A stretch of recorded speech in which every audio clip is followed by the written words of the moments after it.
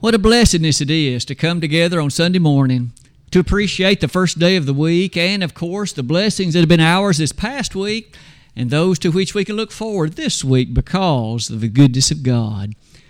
Aren't we reminded in James 1:17 that every good gift and every perfect gift is from above and cometh down from the Father of lights, with whom is no variable, is neither shadow of turning. Today, it is certainly a blessing, then, that we can come together and for this period of time to devote ourselves in worship to the God of heaven. As you can see, the title of the lesson today is one that involves two portions or parts, and we'll develop them in turn. The lesson text that was just read a moment ago is a text that, in fact, I hope you'll be turning to in your Bible, 2 Peter 2, verses 18 to 22, and we will devote some decent, at least considered attention to that set of verses here in just a few moments. I begin this introductory slide by reminding us that salvation is in many ways a blessing so grand and great that it's difficult to find the adequate words to describe it. In Matthew 19:16, so great was it that rich young ruler came to the master and said, "What good thing must I do that I might inherit eternal life?" In Acts 16, verse number 30, there it was that Philippian jailer who said, "What must I do to be saved?" In Acts 2:38, those on Pentecost cried out, "Men and brethren, what shall we do?" All of those questions remind us that here were individuals who had reached a point of understanding that to be lost is tragic, it's sad, it's awful. But to be saved is truly a great thing that God offers to us. To be lost is really bad, isn't it? In fact, you and I have appreciated through the Word of God that that's tragic and it's so sad. And yet Jesus said, unfortunately, that there are many who are in that condition. That text is so familiar in Matthew 7, verses 13 and 14, when he said, "Enter ye into the strait gate. For wide is the gate, and broad is the way that leadeth to destruction." And the Lord said, many are on that roadway, many are traveling it. But how delightful it is to hear him go on to say, "Strait the gate, narrow the way that leads to life, and few there be that find it." So it is possible to find it. It is possible to enjoy it, to be blessed with it. And you and I look forward in eternity to appreciating having found that narrow pathway. But the closing thought on that slide is this one. As bad as it is to be lost, do you know there's actually something worse? There's actually something more tragic. And that'll be part of our study, or part of our lesson today. I mentioned earlier about that text in 2 Peter chapter 2. But you'll notice there was one other thing that actually began that lesson title, and it was the word apostasy. It might well be that word's rather unfamiliar to us in some ways, because quite frankly, though we may hear it sometimes in religious circles, it is a word that does not occur in the English translation of the Bible. Now, partly that would come from the fact the word wasn't coined until the 14th century, so there was no word like that, you see, back what we would consider earlier. But the fact the word doesn't occur in at least the King James Bible doesn't change the fact the thought is certainly there. The teaching is certainly there. The record of some who chose that pathway is there. So why don't we at least devote some time this morning to defining it as we begin our lesson, and then reflect more carefully upon it. The Oxford Dictionary defines apostasy in the way that I've asked you to note. That abandonment, the renunciation, if you please, of a particular religious or political belief. And again, what that means is that someone who at one time supported, someone who at one time endorsed, and in fact was fully involved in, reaches a point in life when that person chooses not to support it, chooses not to be involved in it, in fact chooses to oppose it. And that kind of idea is one that certainly we're not going to discuss that today in a political way. That's not our interest. Our interest is more from what the Word of God has to say. The question might then be asked. We know that there are some, for instance, in our world who would say this is an impossibility. You've heard the phrase as well as I. Once you're saved, some would say you're always saved. And yet, the whole idea of apostasy would in fact fly in the face of that thought. Because remember, it says someone who chooses, though once to have endorsed and accepted it, to now have turned aside from it. Apostasy, can it happen? Is it something the Bible teaches? Is it something that should be a matter of concern? And if so, what should be done after that? Well, in the text before us, you heard Brother Cale read a moment ago from the closing verses of 2 Peter 2, and we'll return to those verses and perhaps step through them somewhat slowly and at least give some consideration to what we read in that inspired set of verses. First of all, in verse 18, "For when they speak great swelling words of vanity." It's always helpful, if possible, to clearly identify who the pronouns refer to. The they, that is, the third word in that verse, refers to the false teachers that Peter had been discussing in the earlier verses of this chapter. So when these false teachers speak great swelling words of vanity, it says they, that's again those false teachers, allure through the lust of the flesh, through much wantonness, those that were clean escaped from them who live in error. Now, some of the principal conclusions that I would invite us to note would be the language that the inspired writer uses as a part of that wonderful verse. Did you notice he makes reference to those who live in error? May we pay careful attention. It is possible to be living in error. It is possible to be conducting oneself, to be behaving in such a way that you are living in a constant state of error in the sight of God. As Peter makes that observation here, again he says, those that were clean escaped from them who live in error. The next thing that I would invite you to note with me, although it's true that there are those who choose to live in error, and I've asked you to observe a number of passages wherein the concept was at least set before us. We might well begin in 2 Samuel 6. There, don't we remember that Uzzah was such that the text says he lost his life because of the error of touching that ark. Of course, when he was unauthorized to do so. But the word error is utilized to describe what he did. Furthermore, in that interesting passage of Romans 1:27, you recall in description of homosexuality, they'll receive the just recompense of the error which was meat. There's the word again. So here's a description of some who were choosing to live in a way, and it was there said that they would receive the just reward or recompense of the error in which they were involved. In the third place, James 5:20, the closing two verses of that chapter, the inspired writer pointed out that if one of you do err from the truth. Now notice also, here was one who had known the truth, but chose to err from it. He said that one who is in fact instrumental in bringing back that one has saved a soul from death and shall hide a multitude of sins. But our word again has occurred in an easy to understand way. Maybe the last two in Jude 11, you remember the error of Balaam, the inspired writer referring to it. So we remember what Balaam had done in Numbers chapter 22. Wasn't it true that there it's described as error? Finally, in 2 Peter 3:17, the error that was, of course, a part of the writing of Peter, and that's, of course, just one chapter forward from the chapter in which we are. Isn't it true? There it's described as the error of the wicked. So all of that perhaps is a quick reminder that it is entirely possible, as verse 18 would tell us, to live in error, to be overwhelmed in it, and to give oneself over to it. But did you notice the other part of that same verse? There were those who had escaped it. Don't you love that word? We know what it means to escape. One who is initially overcome by and in fact inundated with, and then escapes it. That means you've become free from it. You are no longer affiliated or associated with it. And Peter could say, those that were clean escaped. I would point out, just as Peter so quickly did, that it is possible thus to escape this life of error. In Romans 6, verses 16 to 18, we have in essence a description of what's involved in making that determination. And isn't it an interesting one? Know ye not that to whom you yield yourselves servants to obey, his servants ye are to whom you obey, whether of sin unto death, or whether of obedience unto righteousness.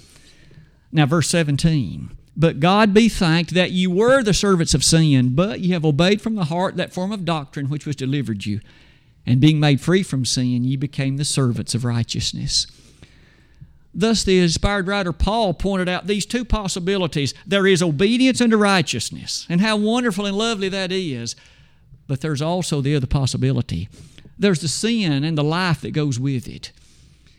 Peter pointed out to the Romans, they had made the choice. You once were servants of sin, but you aren't now. They had left that behind as they obeyed the gospel. And in that condition, they now had been made free from sin. They didn't have to answer for its guilt anymore. That had been forgiven, and isn't that wonderful?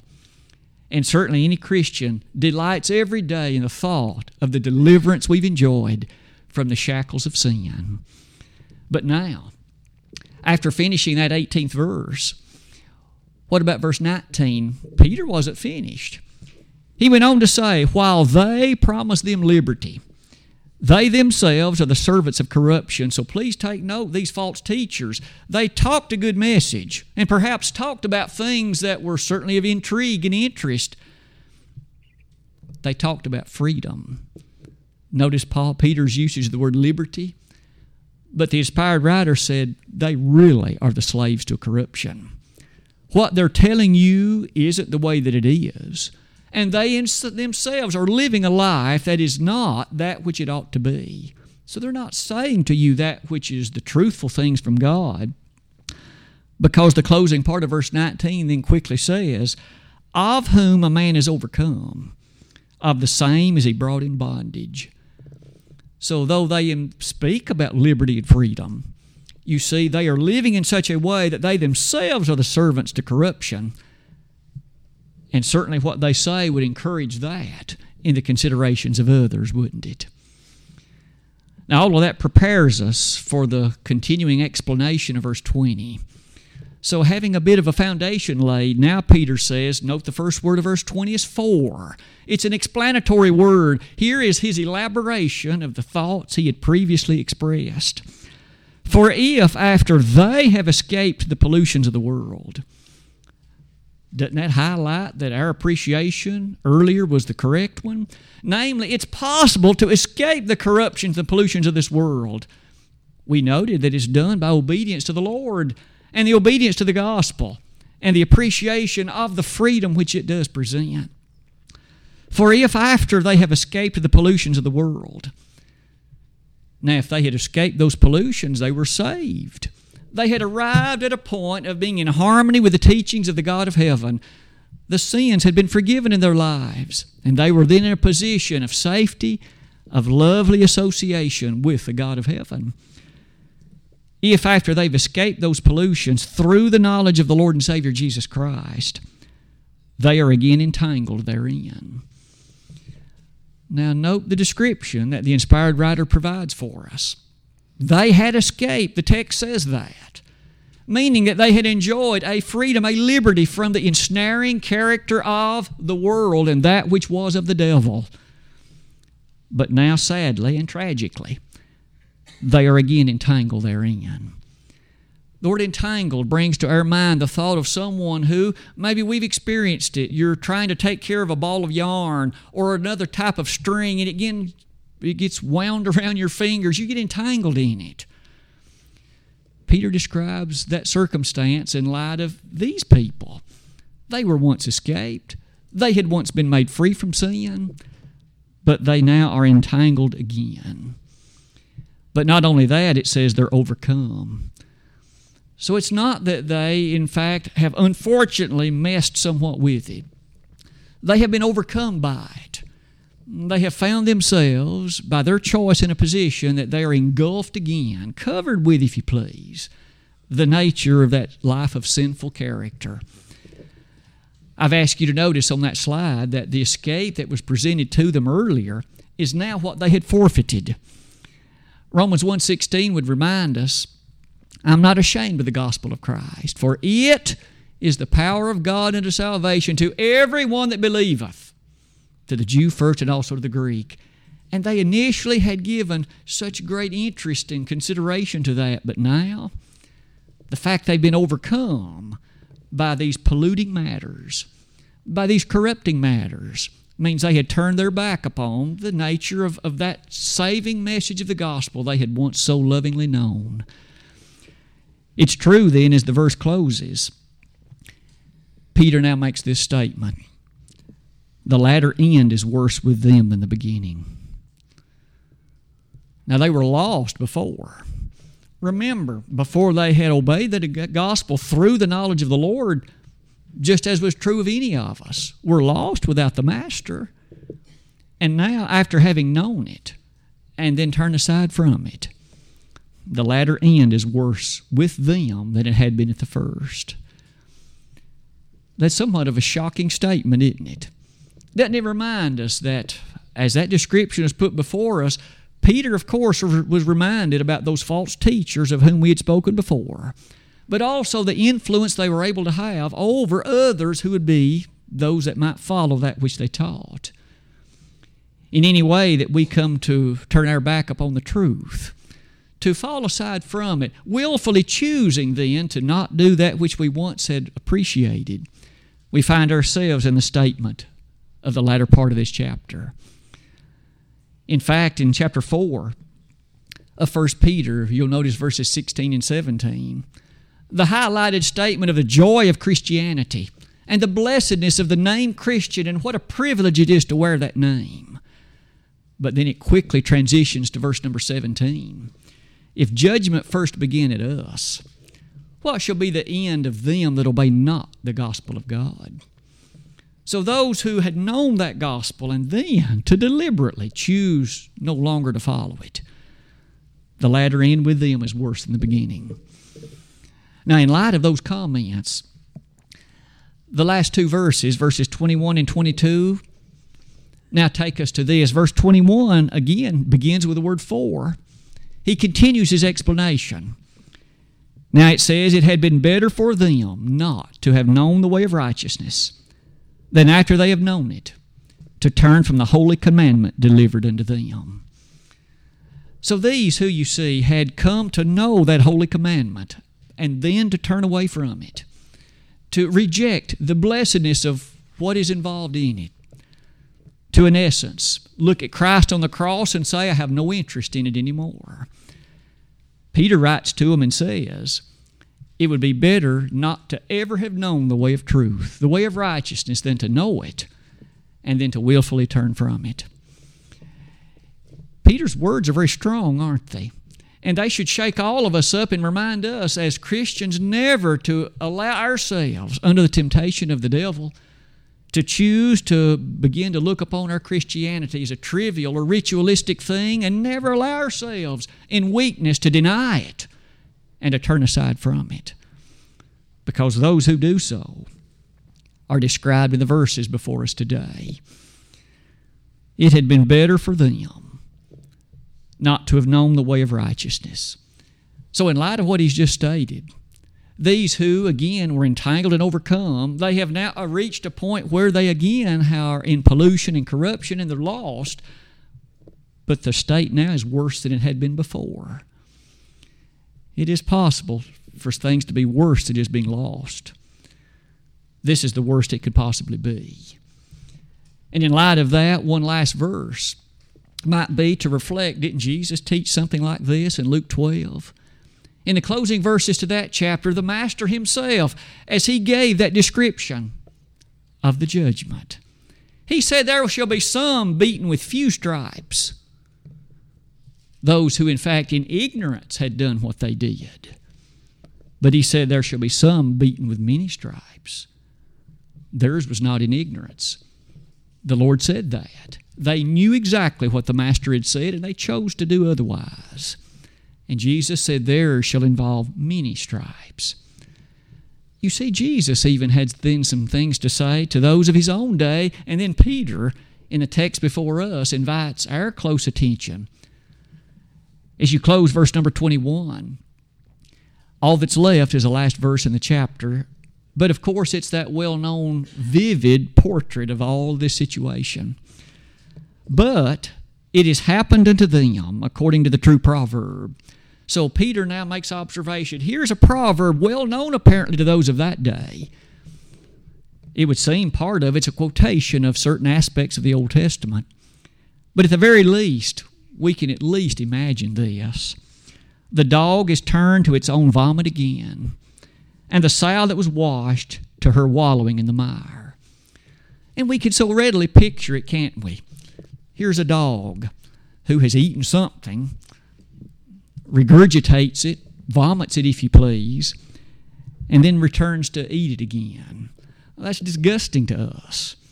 It is a picture, a portrait of very distastefulness. But not only that, this sow, this hog, if you will, and the time has been invested to wash, to clean, and then the first place that pig would like to go in many instances is right back to the closest mud hole. And so the cleanliness that was once known and the freedom from dirt and mire that was once appreciated is completely and thoroughly given up as the sow goes back to wallowing in the mire. As all of that's described, he isn't, of course, just talking about animals. He's using it to describe the situation of us. You see, doesn't that paint for us how shameful that God looks upon sin, how ugly it is, how distasteful it is? Maybe Jeremiah in the Old Testament came the closest to giving us a picture like that. In Jeremiah 3:25, we lie down in our shame. In our confusion covereth us, for we have sinned against the Lord our God. We and our fathers from our youth even to this day, and have not obeyed the voice of the Lord our God.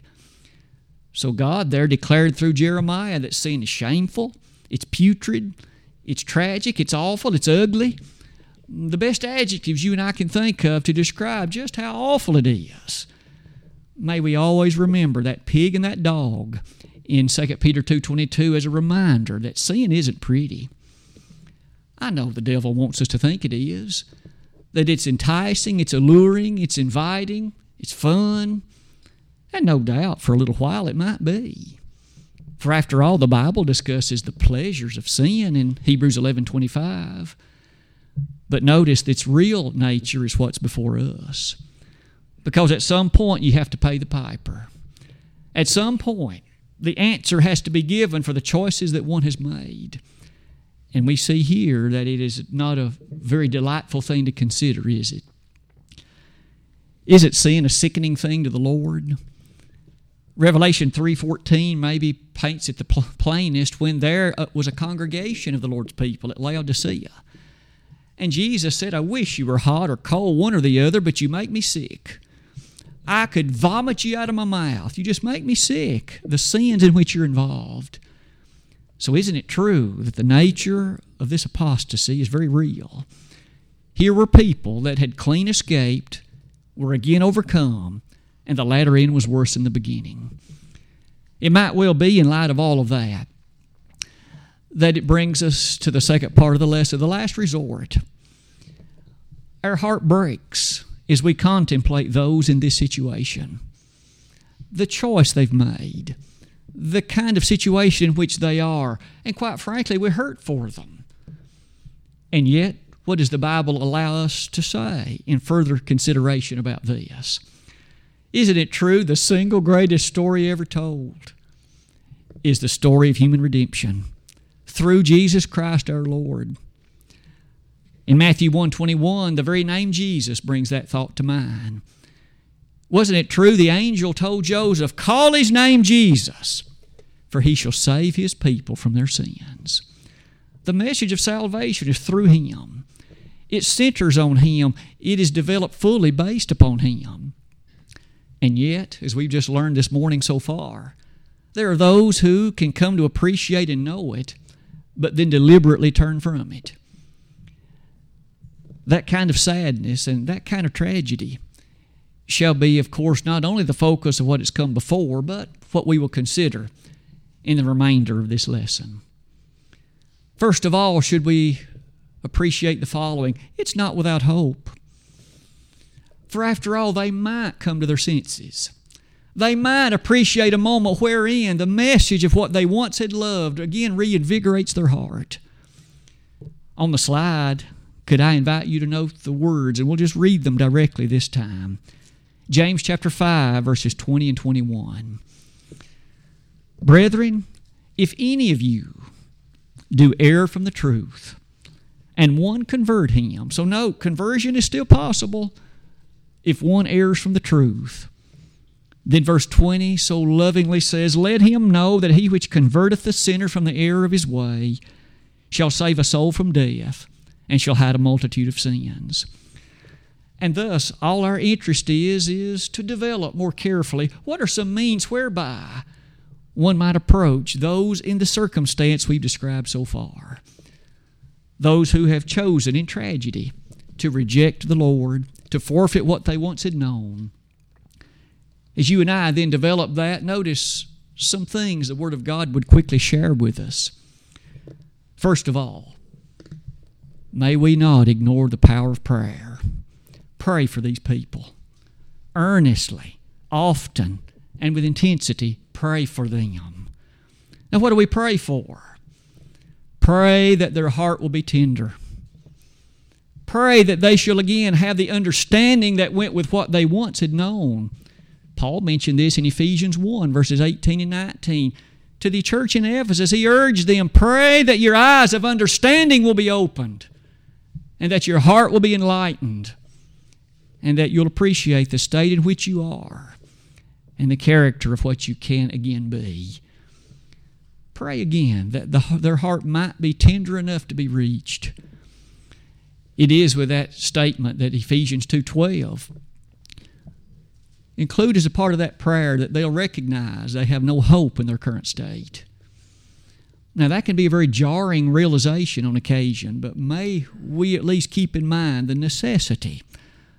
We realize we can't force anybody to obey the gospel. Even the Lord won't do that. He encourages, He implores, He invites, but He will not force. And we can't either. But we can surely pray that the heart of the person will be tender enough to be open. But in addition to prayer, might we realize that we do have an obligation that goes beyond it. We must never, ever leave this person with the impression that in any way we approve or condone what they currently are in or doing. Now, may I say, the influence of the church and the influence of individual Christians is a rather majestic and serious thing. The Bible frequently mentions the concept of fellowship and urges us we must never, ever have fellowship with the unfruitful works of darkness, Ephesians 5:11. Now, that means, of course, that certainly in a case like this, out of our love for this person, we would never wish to leave an impression with them that we in any way feel as if things are okay, or that we feel as if we can somehow slide past this issue, for that's not possible. I've asked you to notice that in Romans 1:32, there's a rather strong reminder that we, in essence, can at least have an indirect guilt in regard to this person's activities if we in some way leave them the impression we condone it. And thus, certainly, we should not wish to have that upon ourselves. But in the third place, we with knowledge. After all, we have appreciated the truth, and they did too at one time. But we should then speak with this person. Let them know that we're concerned about them and that the truth displays something different than what they currently are doing. Jesus said it that way in Matthew 18, didn't He? In regard to this oppression or this difficulty that exists, you go to this person and you talk with them. You express to them the nature of the foolishness of the decision they have made. You perhaps bring to their mind the thought of the wonderful state they once were in. But you let them know in a very loving and tactful and kind way that things are not well with their soul in their current state. Now, that kind of direction, one would certainly hope that the person will respond with encouragement and respond in an attitude whereby they realize they've been brought to their senses. But in honesty, it might not happen that way. That's the reason Jesus went on and said it like this: have a witness or two. That is, the person needs to understand it's not just some person's opinion. It's not just some person's perspective. But this is an understood truth. Others also, in light of my way of life, or understanding that the Word of God does not condone this and places a statement of condemnation upon me. Galatians 6 verse 1 would say, Brethren, if any of you be overtaken in a fault, ye which are spiritual, restore such an one in a spirit of meekness, considering thyself, lest thou also be tempted. Is it any wonder that as those statements are made, notice there is thus an intent, there is a consideration. But at this point, the slide transitions to the next one. Again, one would certainly hope that the person, perhaps over time, with a nature of intrigue and interest and consideration for the Word of God, that things might change and repentance could occur. But it might well not. For that reason, Jesus goes forward. Bring that matter now before the church. And you can understand why some additional benefit might come from this. More people can now be praying about it. More people, you see, can address the person and urge them in truthfulness to think about the situation that they are then in and the decisions that have been made. Certainly with an additional set of forces pressed in that way, you can think of it like this. Should we not now in fairness say, each of us know that there are those closer to us in life, those that are nearer to us, and isn't it true that those are the ones who in all likelihood are going to have the strongest likelihood of impressing upon the one who is now wayward? Because they're the ones who are the nearest, the ones who are looked up to the most, the ones who have the greatest association and opportunity. They're the ones who will have a lovely obligation, perhaps to exert the greatest influence to bring this person back. No wonder in that light, you now realize this. One can certainly continue in prayer and hope that things will have been different and repentance will take place. And if it does, great rejoicing will take place too. Celebration of marvelous order. But as we all know, each person makes his or her own decision, and so the person might still choose to continue in the way of life that God doesn't approve. And so we reach the last resort. The last thing, then, that those who love and that which is the church would then be able to do, what is it? Well, the Bible calls it this, withdrawing fellowship. What's involved in that? What goes on with it? How does it take place? Well, in brevity, let's close the lesson, and you can see some of the matters there. First of all, social activities with the person now cease. You can't eat with them. 1 Corinthians 5:11. You can't carry on normal social activities with them. You can't go to the movies with them. You can't watch ball games with them. That kind of thing is now past, because they need to appreciate that this is serious. And their soul at this time is lost. And so these less important things like eating physical meals, those give way to a more serious issue that you're spiritually sick. And I love you so much that I do not want to encourage in any way as if my eating with you would be a statement I'm in fellowship with you. Maybe it's fair to say that in this instance, those who would withdraw fellowship love the person more than the person loves him or herself. They're continuing to be lost and seemingly proceed along that way, but those who love them enough will actually withdraw fellowship from them. They will be the ones who wish to exert the influence of the Lord by withdrawing the fellowship that once had been so sweetly extended. As you can see on the slide, this is painful. It is one of the least fun things a church will ever do. It isn't pleasant in any way, because this person that you love is lost. And certainly we enjoy fellowship with anybody if it's just left up to us. But Jesus commands that in this case, this is the last resort. In 2 Thessalonians 3:6, Paul said, I command you to withdraw fellowship. This isn't optional. For this child of God who has chosen to go wayward, in love, the church then reaches this point. And in the withdrawal of fellowship, you might now make this observation. Fellowship is not withdrawn from somebody because they sin. All of us sin. Romans 3:23 says, all have sinned and come short of the glory of God. You don't withdraw from someone because they sin. You withdraw from someone as a wayward child of God because they won't repent. That's the urgent part. That's the serious part. For that reason, the next point on that slide is this. When you withdraw fellowship, there is not hatred. There is not animosity. You don't treat the person like he or she is an enemy. You treat them as a person who has made these decisions. And the Bible says in 2 Thessalonians 3:15, you admonish them.